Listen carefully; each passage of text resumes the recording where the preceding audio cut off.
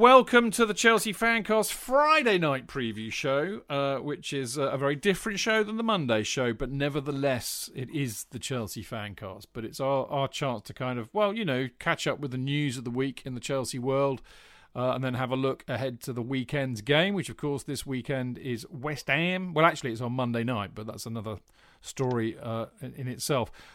As always, we will have a guest from the opposition camp. And tonight it will be...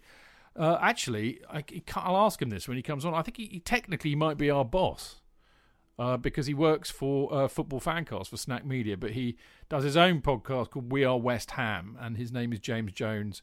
And I think the last time I saw him, I was getting very, very, very, very, very drunk with him at the Football Blogging Awards, but I'm not sure if that's just a hazy memory. Again, he may well know the answer to that one.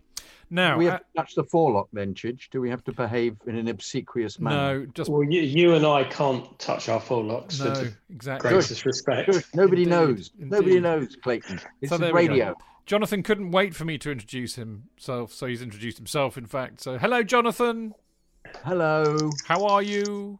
Fatigued, but Yeah. But in the moment. Good. Clayton, the lovely Clayton Beer. I tell you, it's always a delight to see your face on the old Zoomage. You're what? You're what? Your pate. I thought you were going to say. It's always lovely to see him because Clayton has got a wonderfully calming demeanour. Thank you. We've got good evening and hello. Look, as always, Clayton, it's lovely to see you. Did you have fun with the London is Blue boys? What did they call you? The Stepford Wives' Choice? No, it was very funny, actually. I can't remember the exact term, but Brandon, when he was referring to my obviously, the fact that I'd been going to Chelsea before they'd been born, he called me an elder. Did he? An elder. A founder. A tribesman. Elder tribesman. Yeah. No, it was fun. They're good lads. It wasn't fun that they forgot to record it first time round, so we had to do it again. No way. No way. And it's only because I'm such a lovely chappy. Yeah. I did it again. They're lovely. Were you guys different as well. in the second one? Now you knew what was going to happen. No, it's a very weird experience because you're basically it was slightly different the second time round, but we all agreed the first time was much better. Yeah.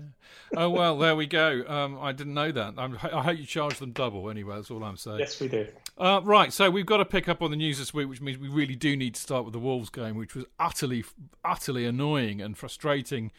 Yeah, I mean, goodness me. I mean, Frank was pissed off afterwards in the presser, that was for sure, and I'm sure we all felt much the same. I think, if I was to kick the ball rolling on this, for me, it was, poor game management.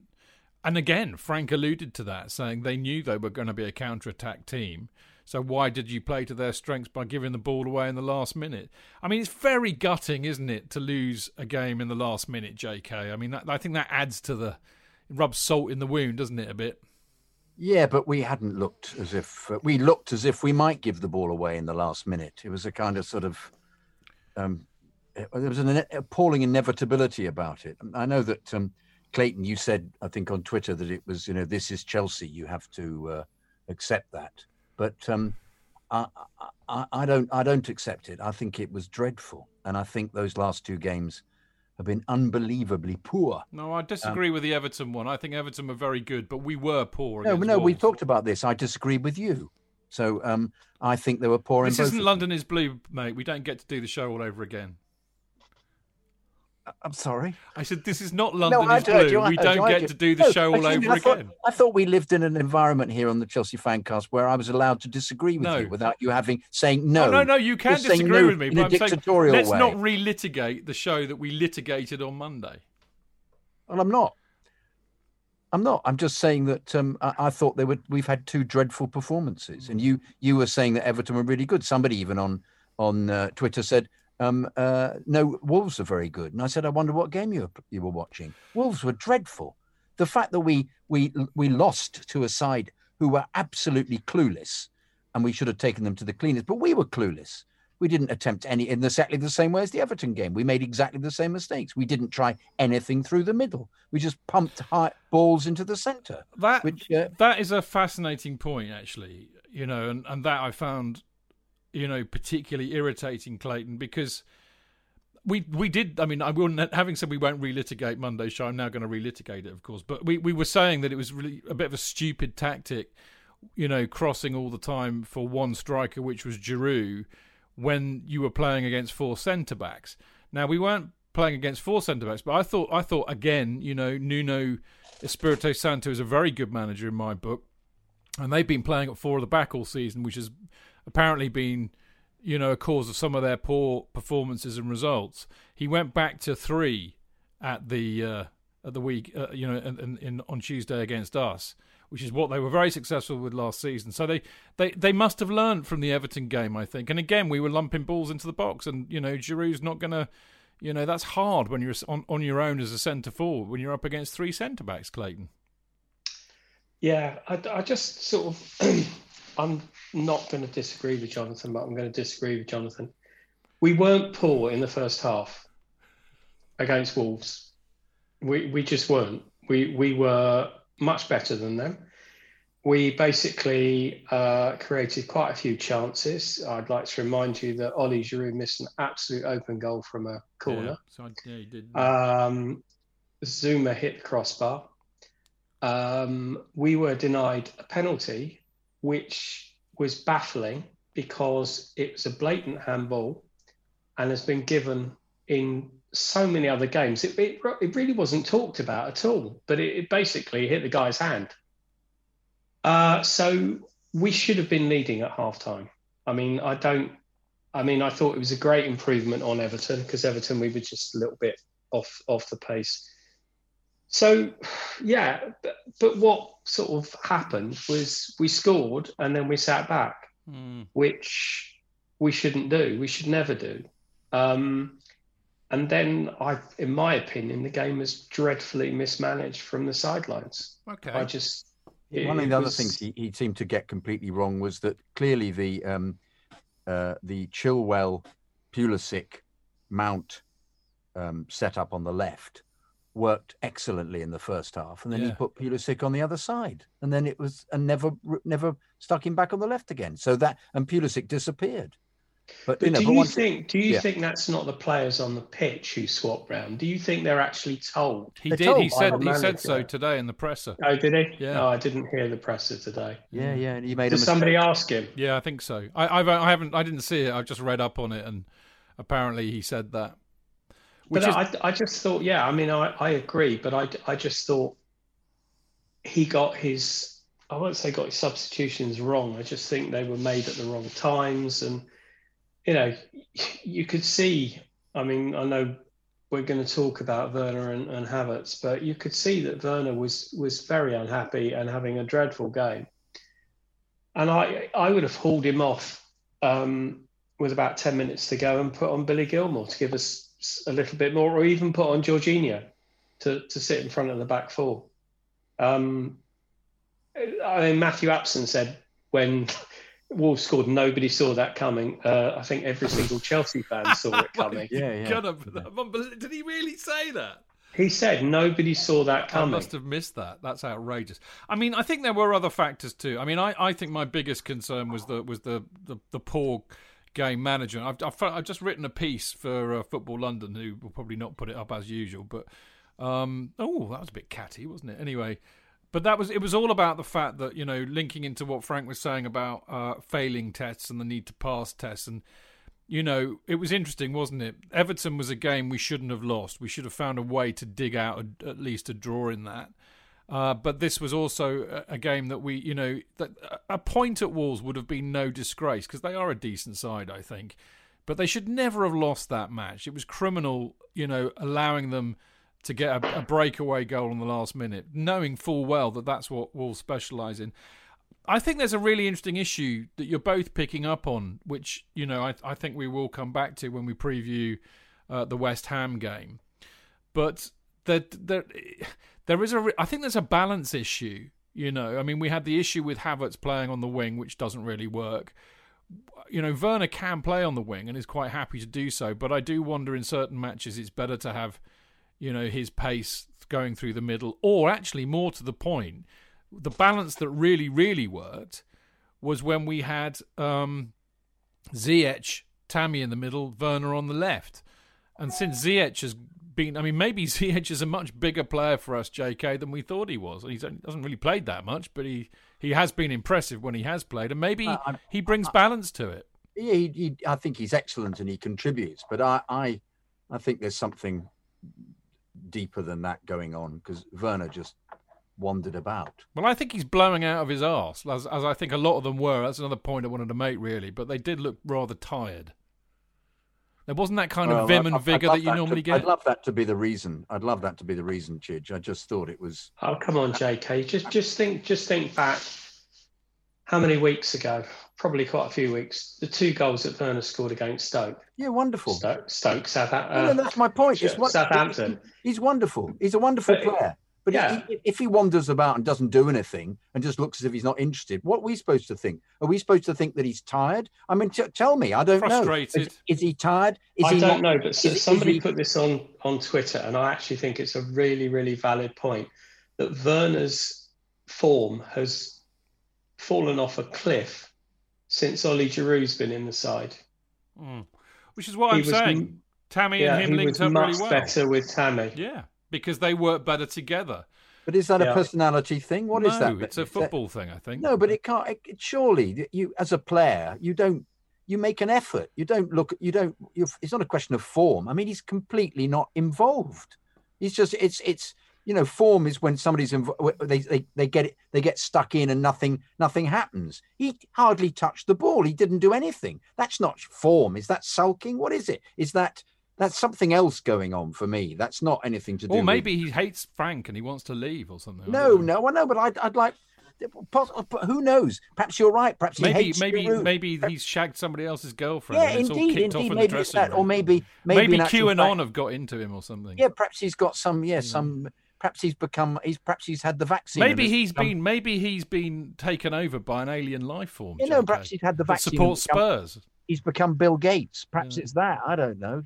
But this is the quality stuff that everybody's paying for. You don't get this anywhere else. They don't. But seriously, I thought he wasn't involved. He hardly touched the ball. What's that about? You go and get the ball. The reality is the reality is, well, you might, but the reality is everybody's different.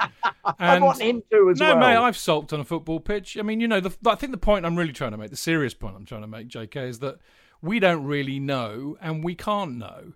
No, of course not. But these players, I've had this argument with you many, many times. They're not robots. Okay, they're professional sportsmen and they're elite and they're very good at what they do, but they are human, and we can't see that.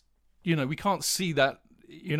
Close up, so we don't know what's going on for them. I'm allowed to comment on the fact that they play wonderfully, and he plays wonderfully and runs the game, and then suddenly the team for 2 matches play like absolute idiots. Personally, do you know what? Rather than going top of the league, which we thought they were going to, and we prophesied, they've become a completely different team. Personally, I think he's knackered, and I think he's in a run of poor form, and it happens with strikers. Okay, but with several others at the same time, and that can happen too. Okay. They had a bad day at the office on Saturday and Tuesday. I think there's no doubt about that. Let's move on, because we've only got a few minutes, and I really do want to talk about the other big news of this week, which is obviously the Champions League draw, which we kind of got to. We couldn't really include it in on Monday's show because we had a lot to talk about. I have to say, bloody typical UEFA and their hot balls. I do think, Clayton, that this was the worst possible draw for us, because I think they're a very good side. It's easy to think that they've faded a bit since they got to the Champions League final, but they're top of La Liga. They've lost once in 27 games there. The interesting thing is, mate, their Champions League form has not been as good as their La Liga form. They got walloped by Bayern Munich in their first match 4-0. They beat Salzburg 3-2 at home, and every other game was very classically Atletico Madrid. There was a 1-1 draw. They drew 1-1 with Bayern at home. There was a 0-0 draw with Lokomotiv Moscow, and then they beat Salzburg 2-0. So not massively impressive in the Champions League, but that's classic Atletico Madrid in a way, isn't it? Group stages, they did enough. They don't care. They'll fancy their chances against anybody. So I was a bit downhearted about that, but maybe we shouldn't really be as downhearted as I'm thinking. Maybe we're a match for anybody on our day when we turn up. Well, I think that's the point when we turn up. No, it was the worst draw we could have got. They are exactly the team that we struggle against. The low beat block. Them last time. We beat them last time though. We beat them away. That's correct. And we drew at home. We drew at home. Group stages though, not knockout.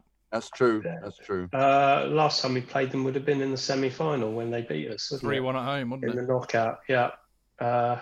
Certain Mr. Costa, I believe, scored from the penalty spot that night. He did indeed. No, I think it's awful. But by the same token, it's so difficult to predict. What is it? 3 months' time? 2.5 months' time? I think Frank made that statement in one of the pressers. He said it's going to we'll be a completely different team by then, as will they. He said. Yeah. So I think it's impossible. I mean, ultimately, yes, I would rather not have had them. But by the same token, if we would have got, say, a Mönchengladbach and everybody said, "Oh, that's good," and sort of relaxed and thought, "Oh, we're through," and then taken them too lightly, and then been knocked out. I think if we're going to win it, and we've got as good a chance as anybody, we've got a really good squad, and it might be that sort of in 2-3 months' time, Havertz is playing out of his skin, Werner's back to his best, and I mean, you have to look at it from their point of view. They won't exactly be jumping up and down that they got us either. Yeah.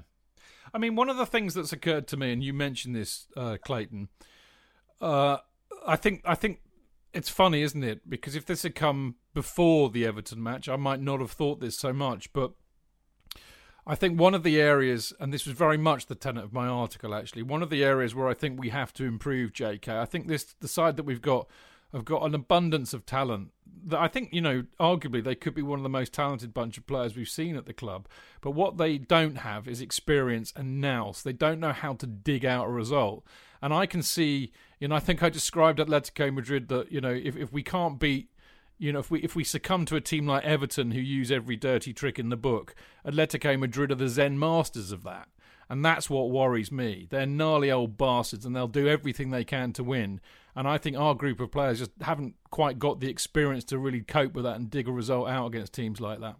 Well, perhaps he might select those who are more gnarly for the fixture. Who would that be in the squad? Tell me who that is, mate, because I don't know if we have them or not.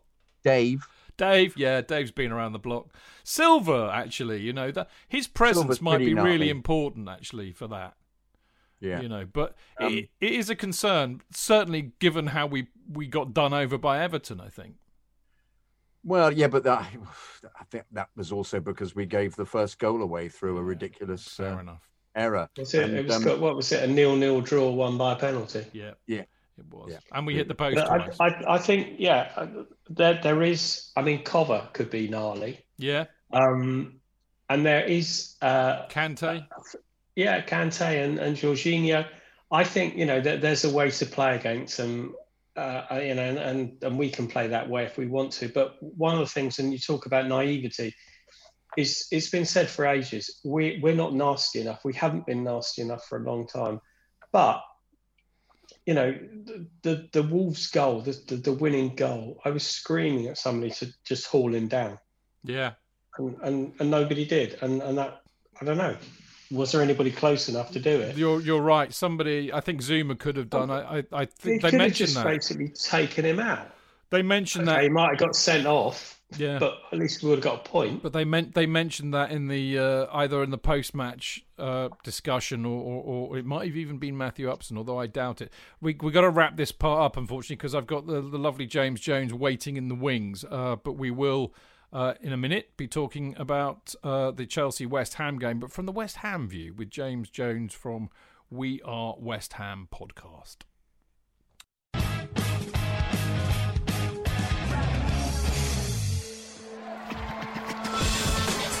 Real fans, real opinions.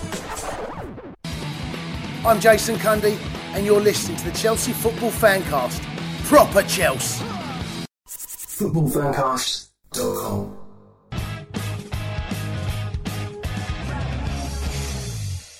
Right, welcome back. This is the Chelsea Fancast, a Friday night preview show with me and him over there. Look, he looks like a bit part from Minder tonight. JK. Hello, mate. All right. Yeah. How's your arrows? Yeah, pretty good, thanks. Lovely. Yeah, I was on the other night. I know. We were all watching it. Yeah. It actually made me want to go and buy the entire Minder box set, but maybe I'll wait. Clayton Beerman, the lovely Clayton, is with us as well. Hello. Good stuff. Now, I did promise you this. It is time for this. The Opposition View. And on the Opposition View this week, we have the lovely James Jones from We Are West Ham podcast. And I was talking to the lads beforehand, James, about the last time I saw you. And I thought it was, horribly drunk at the Football Blogging Awards in Manchester. We'd all been in the Etihad, or the Emptyhad Stadium, as I should call it. And you did actually clarify that you did. You verified the fact that was the case, that I was horribly drunk with you at the Football Blogging Awards. I wouldn't say you were horribly drunk. I hide it well. You were nicely drunk. Nicely James, drunk. Are you his boss? Because that was the other question, wasn't it? Technically, I think James is. You're head of content at Snack Media, aren't you? Deputy head of content. Not quite head yet. I haven't quite knocked Martin off his perch yet, but I will do eventually. Well, he's more senior than all of us, put it that way. So there you go. now we've got that, obviously, the most important thing out of the way. Right, first up, James, really, I mean, West Ham are doing really, really well this season. And I know, because I've spoken to you about it before, and I've spoken to Will about it a lot, about Moyes, and not hugely popular down at West Ham, but I don't know. I'm just going to ask you. Has the West Ham fans' opinion of Moyes changed because of how well you're doing, or are you still a bit meh? I think that the general opinion has changed. It was only 3 months ago, probably at the beginning of the season, when even before the beginning of the season, the whole Diangana sale and everything that happened with that, and then losing our first two games of the season, that opening defeat to Newcastle kind of made everyone think, this isn't going to work. Yeah, okay, he's kept us up twice, but he's not the man to take us forward. He's not the man to help fulfil the promises that the board have made over the last 4 or 5 years. But here we are, 3 or 4 months down the line, and doing pretty well. And you look at any interview with any player, and if you just look at the general feeling in and amongst the squad, it seems like the players are actually playing for him. They respect him, and they want to do well as collectively and for him as well. So, and I think the fans are bought into that as well. The fans are bought into his ideas and what he's currently doing. So, the general feeling is that it's Moyes in, but as we all know, football fans are fickle, and I think 1 or 2 defeats down the line, and that might change very, very quickly. But we are enjoying it as things stand. We're loving it. Well, I was going to say, James, as you well know, I've got a lot of mates, funnily enough, who I've been blessed really that I've got more West Ham mates than I have Spurs mates, and I'm kind of quite glad it's that way round, really. And it's perennially, whenever I've got drunk with them and had a chat with them about the football, they are the epitome of it's the hope that kills you type of club. And even the chat what I was having with Will on WhatsApp the other day was, it won't last. It never lasts at West Ham. I've got a nosebleed, but it won't last. So, I mean, do you think, because Moyes kind of did this kind of a job with Everton, didn't he? I mean, he got a consistency out of them after a few years. He got them into the Champions League, so maybe if you stuck with Moyes, he might do that, but I wouldn't imagine win the title, but he'll keep you there or thereabouts. Do you think it'll last? At the moment, yes, I do. I think what happened before was that he didn't get the time. He got 6 months in his first stint, and then got sacked off for a big name manager in Pellegrini, which didn't work. And then he was brought back. And I think the feeling now is that he's been given the time. He's been given the transfer window to really put his ideas into the squad, really bring a couple of his own players in. And a lot of people forget he kept us up twice with a squad that wasn't actually his, twice. And now he's building a squad that is actually his, and ideas and tactics that are his. And I think it can last. And I hope it does. Obviously, everyone makes the comparison to Everton. Obviously, that was over a prolonged period of time. Whether he can do it over 5-6 years at West Ham, I think remains to be seen. But the early signs are good, I think. You've got some very good players at the moment. I think Souček's excellent. What you think? And so Bowen, who's really been a revelation for me. I thought Norwich coming into the Premier League, but he's been fantastic. And of course, Antonio, who I think is absolutely terrific. Antonio's a top striker, and he was. In fact, he seemed to be played on the wing much more earlier on. The very fact now he plays through the middle completely bullies people non-stop. Yeah, done it to us a few times. He does. He's such a unit, and I think he's fantastic. So you've already got 3 players. You think, well, they'll scare anybody. They'll create chances. Haller's goal the other night, bloody hell. Yeah, and Haller suddenly. I always feel he's slightly embarrassed. I always feel he doesn't really want to play for Hammers, but then he scores. Well, he sort of looks like terribly self-effacing whenever he plays. He scores and he goes, I'm not sure I want to do that. But he clearly he was a class act in the Bundesliga. So. You just think we've got some decent players. I'm not surprised at all. I've always thought Antonio was excellent, even when he was playing on the wing. And there were rumours that he was going to come and join Chelsea, but whatever. I think Chelsea were after anybody at the time a few seasons ago. But now he seems absolutely to have found his niche. Top player, really top player. He is, and David Moyes has completely changed him. He was almost a utility player. I think he's played in every position, barring centre back for us. And goalkeeper.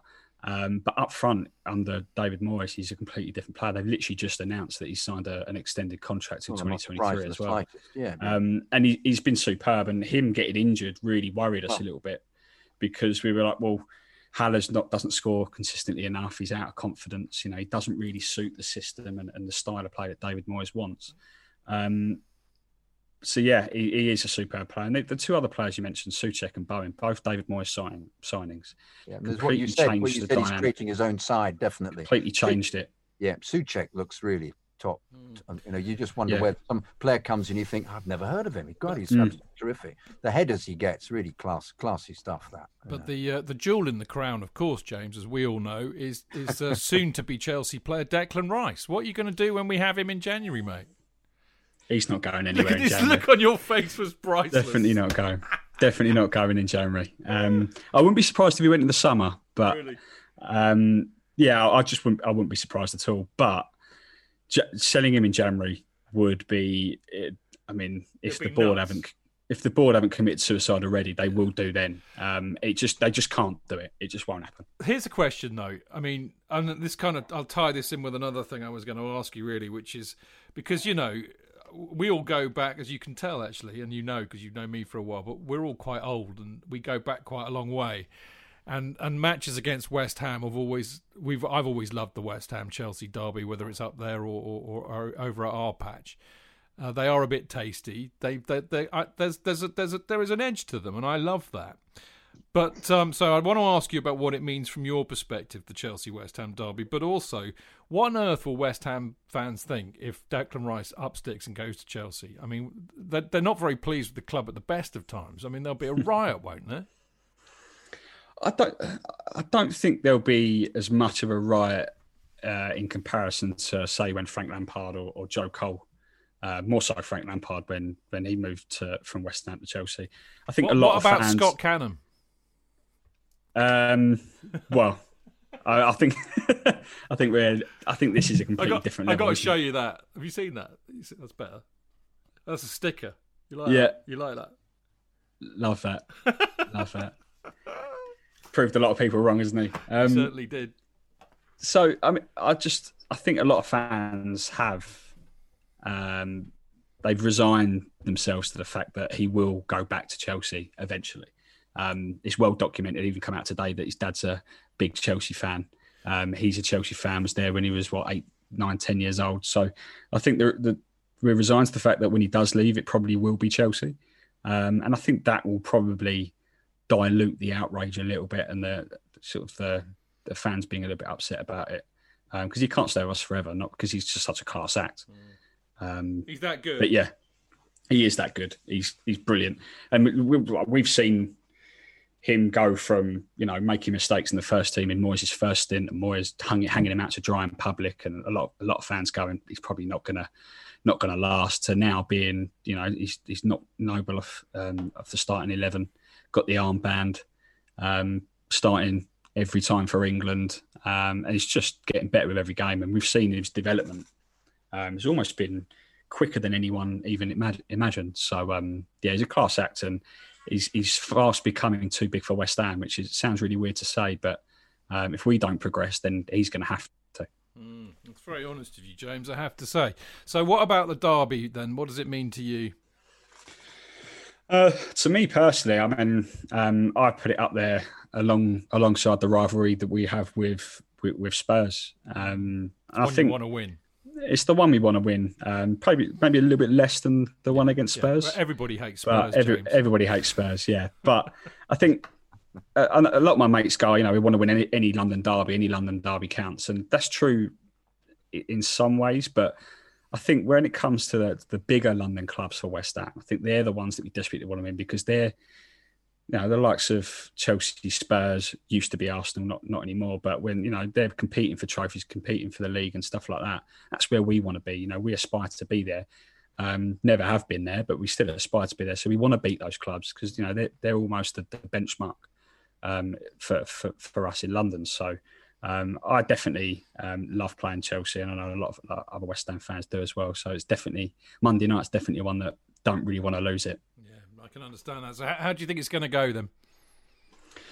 I think given the form of both sides, I think we've got a chance. Obviously, we won there last year against all odds, really, and especially with David Martin in goal.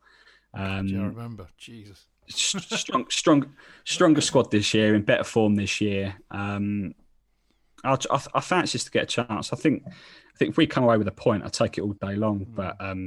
But yeah, I think if we play the way we have been doing over the last few weeks, particularly with the likes of Ben Rama and his flair, with Bowen causing problems down that right-hand side, and if Antonio's fit, but it probably will be Haller again with Antonio off the bench, he's going to cause problems, as we've already said. So I'm quietly confident, but I'm not overly as confident as perhaps I should be.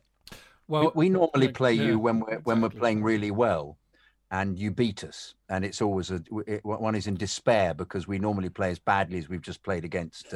Was it not last season where we were on our winning run? Yeah, we were, exactly. We won 7 games in a row. Yeah, exactly. You limped in there with a standing goalkeeper. Yeah. We pummeled you for 90 minutes, and you won 1-0. Yeah. But which is unusual, because normally, and this is the thing that really pisses most Chelsea supporters off about West Ham, James. Whenever we play West Ham, you can be absolutely shit, and then you play against us, and you look like 1970 Brazil. Yeah. You can guarantee it, mate. Whereas in this instance, you're playing really well, and we're now playing like shit. So I think we'll win easily. But it's true to say, it wouldn't surprise me. Was it that the season where Spurs almost won the league and didn't? We did them, and you did them. I mean, I haven't got a problem with West Ham. I really haven't, and I don't know why that is. But perhaps because I'm a child of the 70s, and I loved watching West Ham. Come on, Clayton! They won the World Cup for us. We've got to love they them did, for that. but they've always been an entertaining side to a certain extent. I know you don't want to hear this. I know you want us to hate you. But I've basically never had a major problem with West Ham, apart from the fact you keep beating us. You never chased round Upton Park by anybody? Oh, of course I was. Yeah, I mean, it's okay, horrible. yeah. It was Me absolutely... on several occasions. Clayton was going, chase me. It wasn't. No, but I mean, the chicken run and all the rest of that. Oh, my God. One bloke singled me out for the whole game when I was standing there to just constantly slit his throat all the way through. He said, I hated you in Minder, he was saying. That's what he was saying. No, he was just going, "Oh, you, cut." Excuse me, I can't say that word. Oh, you. For 90 minutes with his kid next to him, and his kid joined in. His kid was about 10. I kept saying, "Watch the game, mate. Watch the game." You get none of that. You get none of that in Stratford now. They just offer you some popcorn. I know you don't. I know. Yeah, not that I missed that. Popcorn and a craft beer, mate. I love the ground. I just love it. I love it. But what? You love the new ground? Well, I love the Olympic Stadium. I love get it. out of here. No, but excuse me. Let me finish. Let me actually allow me to say what I was going to say. I love it as a stadium. As a home stadium for fans, it's probably a disaster. But it is. But for aesthetically, you look at it and you go, God, this is great. The Olympics was held here. Wow, look at that. Wow, look at that fact. But you're too far away, and I was peering into the distance. It was bits of it were like watching at Stamford Bridge before the redevelopment. Yeah. It's that aspect. It's a good point. But but I love it as a stadium. So am I allowed to say that, Chidge? I love it. No. I went there every time I've been there. It's on the banned list, mate. You know that. It's on the banned list. Banned words, banned phrases, banned opinions list. What, BAND? The one I send round to you before every show. You know that one? Oh, was I not supposed to have said that? I'm so sorry. No. Oh, God. It's all right. Sorry We'll forgive you because it's you, James. Before this show completely descends into farce, this normally happens. By the way, this is my fault. This is peak Chelsea Fancast, mate. It's what we do. But yeah. So I mean, I get where you're coming from. So if I was in your shoes, I would be feeling more confident, I think. But I do get where you're coming from. These games throw up some odd results, don't they? Let's get a prediction out of you. I'm going to go. I think on our show, I went 1-1, I believe. So I'm going to go with 1-1 again. I'm going to stick to my guns. 1-1. I think that'd be. I'll take that now. I've got one more thing to have a go at you about, actually, because we've been doing this brilliant thing called the Prem Predictions League, right? A lot of us are involved on the Fancast, and obviously you have to predict the score for every Premier League game. And last year we did something with Who Knows Wins, which is like a betting app, and we had to predict a win, lose, or a draw. And me and a few mates, there's a couple of them listening live in Mixlr tonight, bloody West Ham, mate. Every week I would predict them. If I predicted them to win, they'd get thumped. If I predicted a draw, they'd win. If I predicted a loss, every week they would let me down. And I'm holding you personally responsible for this, James. So, mate, that is everyone talks about the West Ham way. That's the West Ham way. The West Ham way has got nothing to do with style of football or anything like that. It's winning when we shouldn't win and losing when we should win. So yeah. Can I just say, Chidge, you wrote down here, what does this derby mean to Wham fans? Wake me up before you go. But no, he meant West Ham. He just didn't put a full stop in it. I didn't actually see that. I know. That's very good. I looked at it and thought, God, did they support? What's that? Oh, no, I see. It's just West Ham. They got Andrew Ridgeley on the bench, mate. Sorry, James. It was wake me up before you go under Allardyce, to be fair. Fair enough. God, absolutely. James, should we have a minute silence for West Brom fans? Brom. Oh yeah, bless them. James, as always, you've been brilliant. Thanks for coming along and giving us your opposition view. I very much look forward to the time when I can actually meet you for a beer. It's been far too long, mate. Yeah, no, it's been a pleasure, guys, and I look forward to that as well, mate. Lovely stuff. Say hello to all the Snack Media people for me, and we will see you again soon. Take care, mate. Cheers. All the best. Good luck. Thanks, James. Happy Christmas. Yeah, happy Christmas. And to you, indeed, happy Christmas. Yeah. Well remembered, JK. I always forget this time of year. So there you go. That was James Jones from We Are West Ham podcast. He's an old mate, and I think it's true. We've all got a bit of a soft spot for West Ham. I know we're not supposed to. No, we say haven't. Okay, me and Clayton have got a bit of a soft spot for West Ham. I know we're not supposed to say that. Anybody who was in the shed end in 1984 would probably drum. Was it 84? It was quite funny. The wonderful James who posts all these amazing videos from games. Yeah, I know him. He's brilliant, isn't he? He posted one from I can't remember what season it was, but we won 2-1 midweek.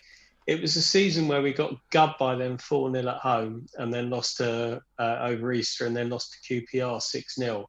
And it was a season that West Ham came really close to winning the league. But we went there on a Wednesday night and we won 2-1. The aerially challenged Pat Nevin heading in a Kerry Dixon cross to win it. But I was just recounting to my mates because we basically stood in their North Bank, because that was the safest place to be, is to stand with all the West Ham fans. And I remember when Nevin scored the winner, I went, yeah, bastard! And I remember when we were leaving, people were mumbling under their breath, they're bloody Chelsea fans, they are. Oh, brilliant. I had a similar experience with Martin Levy back in the day, but there you go. Brilliant. Right, we're going to have a quick break, and then when we come back, it's going to be our turn to have a look ahead to the West Ham-Chelsea match on Monday night.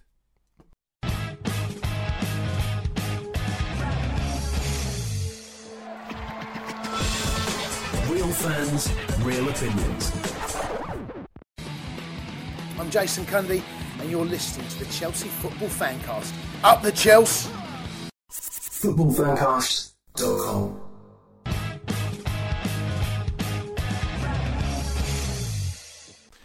Right, welcome back. This is Stamford Chidge, and I've got the efficacious Mr. Jonathan Kidd. I was going to say effervescent just then, actually. I think you are efficacious, mate. You make me feel better every Friday and Monday. Oh, thank you, You very do. much. Your little face coming, staring at me from Zoom. Your little face in the grass. Face in the grass. Face in the grass. There you go. Snake in the grass, face in the grass. So there we go. Got Jonathan Kidd, the absolute legend that is Jonathan Kidd, and I'm really just his bag man on this show. Everybody knows it. And the absolute, I mean, you know, he's everybody's favourite. I mean, it's, you know, fair play. He's the housewife's choice. He's everybody's favourite. We love having him on the show. We've got the lovely Clayton Beerman with us. Hello. Hello. Right, so it's our turn now to have a think. My first question for you, for the panel tonight, I'll go with you first, Clayton. Is this a must-win match or a must-not-lose? Oh, God, I don't know. I mean, I don't think we need to win it, but what I do think we need to do is I think we need to look like the team that played against Leeds again. I know it's going to be difficult because West Ham don't play particularly expansive football, to say the least. I don't know. I think we're just looking for us again. This season has got horrible sort of similarities to last season. We went on that long winning run, and then we lost a couple of games and sort of lost our way a bit. So I'm just hoping. It was interesting you mentioned Ziyech because it looks like we are really missing him. Yeah. Balance, mate. Balance. Yeah, and I think that's 100% right. Now, I know that Frank said that both he and Callum were back training again. But I don't. From what Frank said, it didn't seem to be confident that either one would start. They'll probably both be on the bench. But I do think having Ziyech back would be a huge help. I really do. It's interesting, isn't it? You call him Ziyech. We both call him Ziyech, and you called Odoi Callum. So somehow there's a kind of intimacy with Callum that we don't have with Ziyech, and yet Ziyech is. Oh, that's because Callum's homegrown and Ziyech is been bought in. No, I've got absolutely no idea. Hudson Odoi is also a mouthful. No idea. And but I just like calling him Odoi.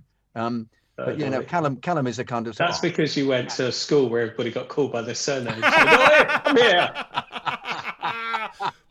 Tush. Absolutely right. Yes, even now, still, somebody phoned me up the other day and said, "Oh, kid, did you know that Mackenzie had died? Did you know that Mackenzie?" I kid you not. He said, "Did you know that Mackenzie had died?" I said, "I don't give a fuck." I said, "He was a turd." Oh, okay then. God. Thanks. Bye-bye. Yeah. Anyway, sorry about that story. It's revealed far too much about me. Yes, I think Ziyech is wonderful, but I really hope we don't have to completely rely on. Well, perhaps it was the fact that Havertz was just when he played on the wing, seemed to constantly deliver half passes. You could see James getting unbelievably upset with him.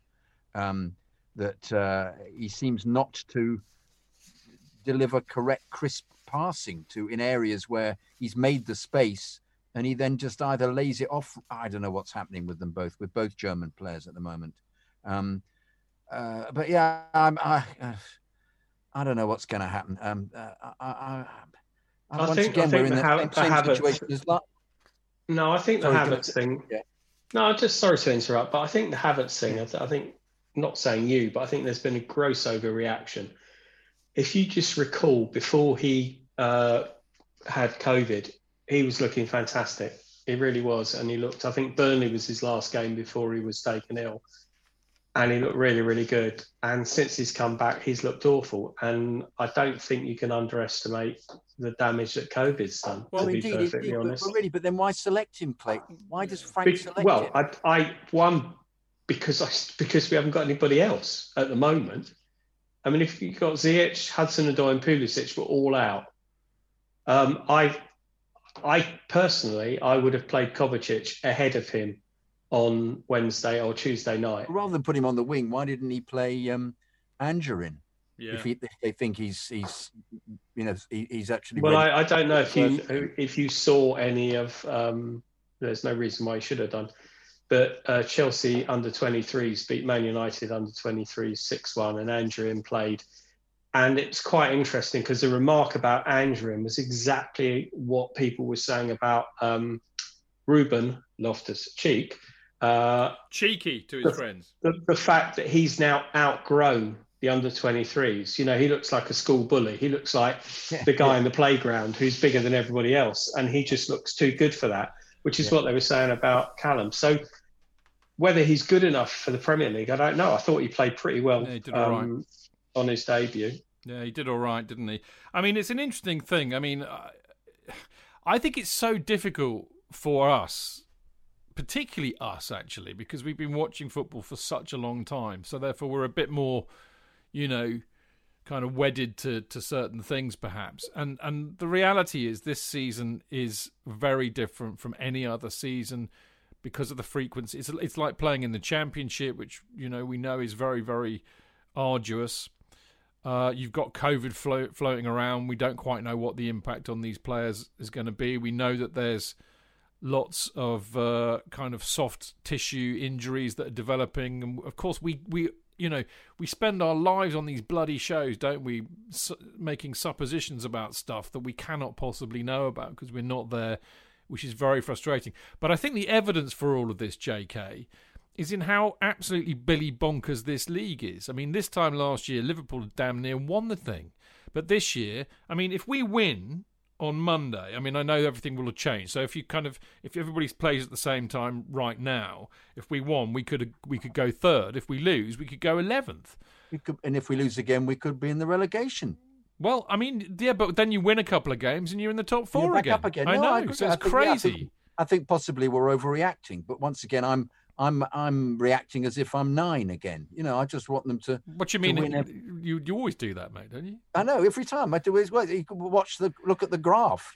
I think they're wonderful. They're playing wonderfully. I predict huge scores. You said we weren't going to lose a game 3 weeks ago. Yeah, exactly. I said that. I said I thought they could beat all of them. I thought they could have beaten all these. I think teams, they're good enough to do it. Should have done, and they are good enough. But I don't therefore know what team is going to turn up, which is exactly the same problem we had last year. Yeah, we just didn't know. I do think. I mean, it's an interesting thing, isn't it? Because I mean, Frank made an excellent point, as he often does. In these post-match presses, he does tend to speak in facts. I think most of the time, but whilst it is true to say that there are players, I mean, God, we've got a World Cup winner in the squad in Kante. We've got a Champions. I think I'm not sure if Silva's won the Champions League, but he's won pretty much everything in the game.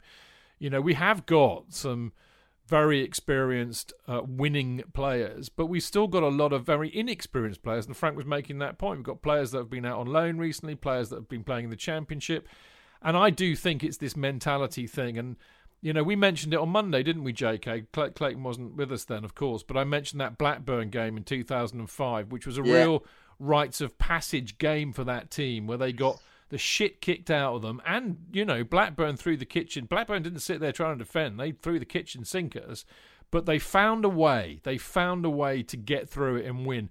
And I think this team needs a match like that, needs a result like that. It hasn't got it yet, but this team hasn't got it yet. Well, they haven't, but that's what they're going to have to do if they're going to win a title. Win a title, absolutely agree with you. Absolutely. But they've got the skill. I've got no doubt about that, and a huge potential. But that's what's missing for me at the moment. All right, enough of all that malarkey. Clayton, who's going to start for you? I think you kind of tipped us a wink a minute ago, didn't you, really?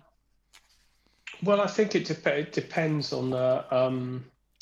So the defence picks itself. Midfield, obviously, Kante and Mount. I would probably go with Kovacic because I think they're going to be midfield heavy. Depends if Ziyech is fit. I'd pick him. I'd actually pick Werner, and I'd pick Abrahams, because I have to say, and I know that he hasn't had the service, and I know that he scored a goal against Wolves. I actually think that Oli Giroud has been a bit the last 2 games. Listen, don't get me wrong, I'm not 100% sure that Abrahams has looked any good when he's come on. But I would mix it about a bit, because it's obvious that what we've got at the moment's not working. So go back to something that did work at the beginning of the season. I thought that that Giroud revealed the fragility of his performances. He can score great goal. I thought the goal he scored against Wolves was great, mind you. He can score that. But he's a great goal scorer. He is a great goal scorer, and I wish he'd got that header early on. But he was completely, as I said last week, he was completely in Mina's pocket. And Mina is a, Colombian World Cup player, and he struggled a bit because he was under pressure. And I thought Frank should have reacted sooner in both games and taken him off earlier. I agree. But at the moment, for me, Abraham isn't the answer. I think he should have shifted it around and put Werner in the middle. And he's given him an opportunity to actually figure. Which you can do if you've got two fit wingers. And I think we're underestimating how big a problem it is not having fit wingers at the moment. Yeah, well, as I say, if Havertz is so affected by COVID, which is absolutely possible, once again we're speculating, then give Angerin a go, because he in the Krasnodar game he wasn't taking people on, but he still looked an enormous unit. He looked, but I think he's excuse me. One of the problems that you've got is the fact that questions will be asked of Frank. You spent 89 million on Havertz. Yeah. Why is a kid playing? But he could legitimately say he's not recovered from COVID. Yeah, maybe. And I do think that that's the case. I mean, it's not. I don't think because we had a right old ding dong about it on Monday, didn't we? As I recall, JK. But I don't think it's just COVID, because I think JK actually makes a very salient point. If he's not fit, then he wouldn't be in the team. They're not idiots at the club. And it's far more scientific than it ever used to be. So you can't kind of hoodwink the manager and say, I'm all right, Gaffer, I'm fit, I'm all right. And then your hamstring pings after 1 minute, It's very, very scientific. But I think it's a lack of match sharpness. He was laying in bed for 10 days and he needs to get back up to pace. I think he's struggling with the pace of the Premier League and adjusting to that anyway, even though we've seen some good performances from him. So I think it will take time for Havertz. But I do think it's a problem with the wingers at the moment because we don't have fit wingers, and I think that's affected the balance of the side hugely. And I think essentially, we know why Werner has been playing on the left. Werner's been playing on the left because Pulisic has been unavailable for most of the season. I do think that it worked quite well, actually. I mean, that was the genesis. I mean, everybody was raving about, we've put Kante back in the middle and Mount's playing as a number 8 and Havertz is a genius and he's silky smooth. I can't think what Plonker said that. Oh, it was me. He's playing in a number 8 as well. It's all great, But actually, I think one of the things that made the entire system work very, very well was the way that Tammy Abraham, who's very energetic, very pacey, puts himself about, but the way that he linked up and made space for Werner to cut in. I thought that they worked very well together in a way that I don't think it works quite so well with Giroud and Werner. There's two speedy forwards running at defence. Yeah, definitely. But also with Tammy, I mean, I know he's not the finished article yet. I'll be the first to say that. But, he is fast, so he can get on the shoulder of a defender. But he's also a big bloke. He's well over 6 foot, so he can be a nuisance as well. And he can play like a traditional number 9, which is to lay a ball off to somebody running onto it like Werner. So I think that they work very well together, and I think that was one of the reasons why we look so good. Like you, Clayton, I think most of the team picks itself. The defence, certainly. Mendy, Chilwell, Zuma, Silva, James. If Havertz is not right, if he's not in form, given that I never answered the question I posed, actually, I think this is a must-not-lose game, I'll be honest with you. I think if you've lost 2 off the bounce, you cannot lose the next one. I mean, you need to not lose the game. The next thing you want is a performance. The next thing you want is a win. So, much as I always love to win, especially against West Ham, I think, they need to get some confidence back. So does he risk Havertz if Havertz isn't quite at it yet? I'd been perfectly happy to see Kovacic, Kante, Mount. They can play very well in that 3. I would be perfectly happy to see Billy Gilmour, Kante, Mount in that 3, to be honest, because I think Gilmour's a super player. If Pulisic is fit, which I think we know that he is, then he's an automatic pick on the left. And that then causes a problem, because Werner will play on the left, but is perhaps not so good on the right. do you want to play him in the middle when you haven't got another winger? It gets complicated. It really, really does. Or do you play Werner on the right? But he tried to play him on the right during the week, and he was non-existent. Didn't work at all, did it? Didn't work at all. No. I mean, Pulisic is clearly much better on the left, but I'm sure he can play on the right. I mean, maybe that's what he'll do. Maybe he'll go Werner left, Abraham in the middle, Pulisic on the right, and of course, it's the modern thing, isn't it? They do switch all the time, and we've seen this for years and years and years. That's what the wingers do. So I don't see why they shouldn't do that.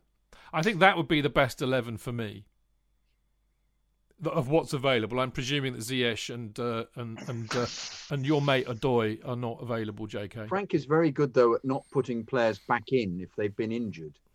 He puts them on the bench. It seems to be quite a regular thing for him. Yeah, I agree.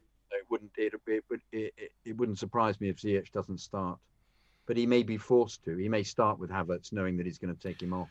I mean, the really bold move, which is, I think I forget now because I've got a brain like a goldfish. One of you, it might be you, Clayton, saying, "Well, why not give Angerin a go?" I mean, that me, would. Oh, me, it was you. So twice. Thank you. Anybody would have thought I did that on purpose, wouldn't you? I did it innocently. Honestly, I did, but. That would be a really bold move, wouldn't it? And then you have Pulisic on the left, you have Werner in the middle, and you have Angerin on the right. I just don't think Frank's just not a risk taker. I don't see. I think from what you said before, this is a must not lose game, and I think picking Angerin is too much of a risk. I agree, chaps. So I think it'll be very interesting. It is a conundrum, and it is a conundrum, as we've said, caused really by the fact that we just don't have, two fit wingers, and I think that's what's causing us a problem. As Daryl says, my dear mate Daryl says, who'd be a football manager? Well, we all say we'd like to, but I think the reality is probably quite different. And I can prove that in a minute when I reveal the positions in the Premier League predictions table. But before we do that, Stop humiliating me. Well, I know you have no shame, so therefore I have no guilt. But before we do that, we need our predictions for this one, really, JK. So what are you going, 5-0 again? Toto. A Desmond. Exactly. Okay, 2-2. I think that's not a bad shout, actually. Clayton? Same as James, 1-1. Yeah, I have to be honest. I know I don't like. I mean, I haven't actually done my Prem predictions yet, but I think I'm erring on the side that I think West Ham are a decent side, and I think we can't lose this game. So I'm going to go 1-1 with Clayton, but I think 2-2 is equally a good shout. But I've got no idea what I'm going to pick tomorrow. But there you go. Well, that's what we think. Now, as I promised you all, the Prem Predictions League. Jonathan's favourite pastime of a week. What happened to you this weekend, JK? For fuck's sake, -60? What are you doing, man? Really? Is that what happened? You got -60. I mean, I have to. There's a caveat on this. This was a very difficult week. Nobody ran away with it, but you got the worst result of everybody. -60, mate. What happened? No, once again, my prejudice is I won't allow Leeds ever to. Leeds always lose. I never give Spurs a result because I don't like them. So perhaps I'm not the man to be doing this league. But I love having you in there. Anyway. Just so we can have this same conversation. No, it gives me no pleasure. Honestly, it gives me no pleasure to see you doing a Sheffield United, mate, frankly. Yeah. That's anyway, a good point, actually. I think I said Sheffield United would win. I think that was foolish. It was saying they would win 10-0 that might have had a bit of an impact, wouldn't it? Well, anyway, I've already done the big reveal. Jonathan sits a bottom of the table in 31st position, having got -60. Tony Glover got 63 points, but he's still in 29th.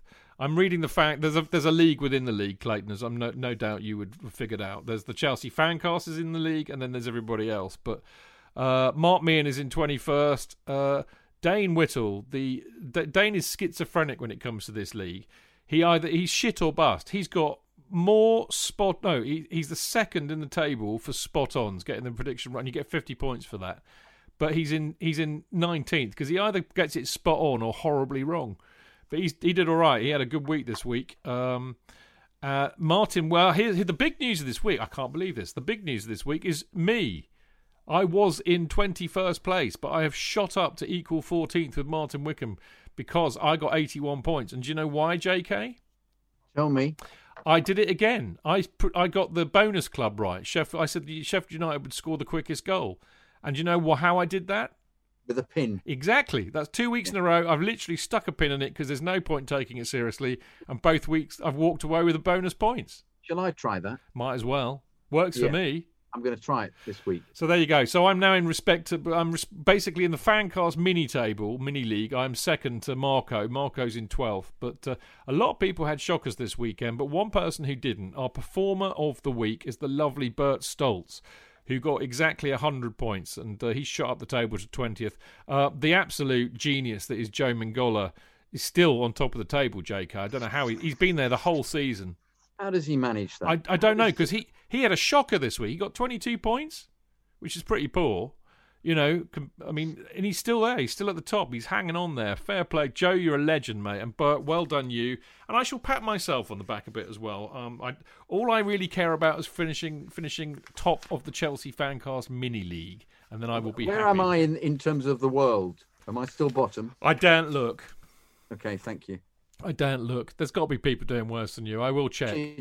If I make every result 2-1 tomorrow, do you think that might give me a chance of winning a few points? Well, it might do. I've been a bit erring on the side of caution, and because you see, you lose points for every goal that you get wrong. So if you say somebody's going to wallop somebody 5-1 and they draw 1-1, you lose a stack of points. So 2 1s are not a bad way to go, actually. Okay, I might just do that. Little bit of not that I wouldn't take any advice from me, mate, because basically my performance this season has been beyond shocking. I've actually, do you know what? I'm gonna have my moment in the sun here. I've actually scored more points in December than anybody else. If the league was just December, I'd be top. So I've had an absolute belter this month, but that just shows you how piss poor the other months have been, really. But there you go. And on that brilliant note, I think it's time for us to wrap up. A quick shout out for all the people in Mixler who've been listening live. Love you to pieces for doing that on a Friday, keeping us company. Clayton, dear boy, are you going to be going to the virtual pub in a minute? No. I will be. What a shame you won't be there. But it's been lovely to see you tonight. We'll see you again on Tuesday, I believe. You will. Double dose of Clayton. Aren't we lucky? You can say yes. Hooray! It is allowed. Yes. So yes. We'll see you on Tuesday, Clayton. I'm looking forward to that already. JK, I will be in. What's the word? Malaga.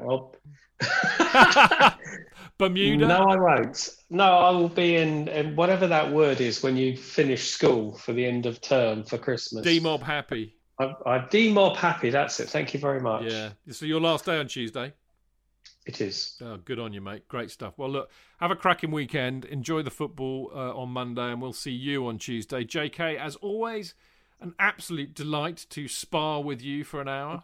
I improved. I was a bit surly at the beginning, but you hate losing, mate. I get it. Don't worry.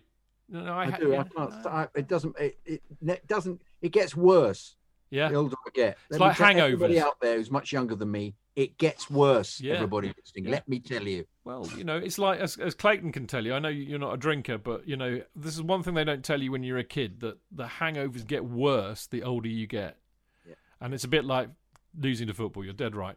I did tweet on after the Everton game.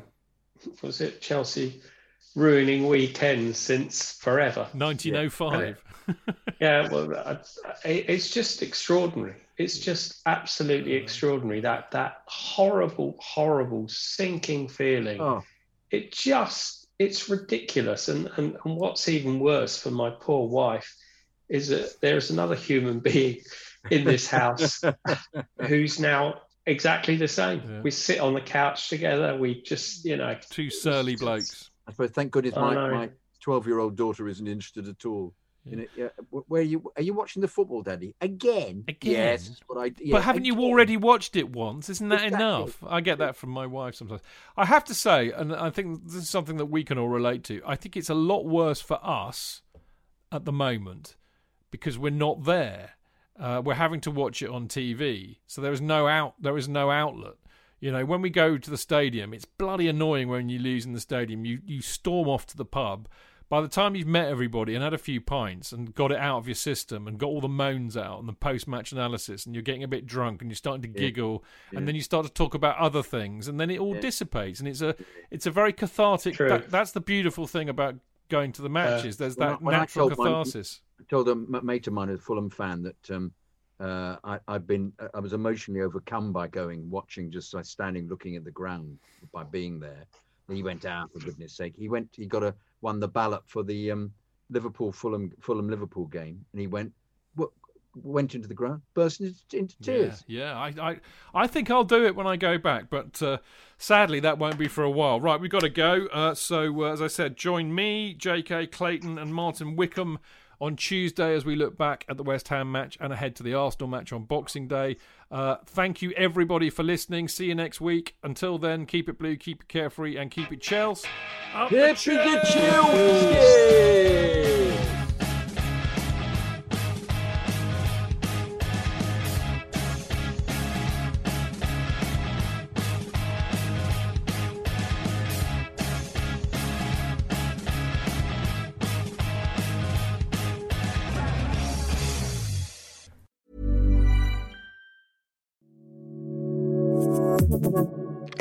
Acast empfiehlt Podcasts, die wir lieben.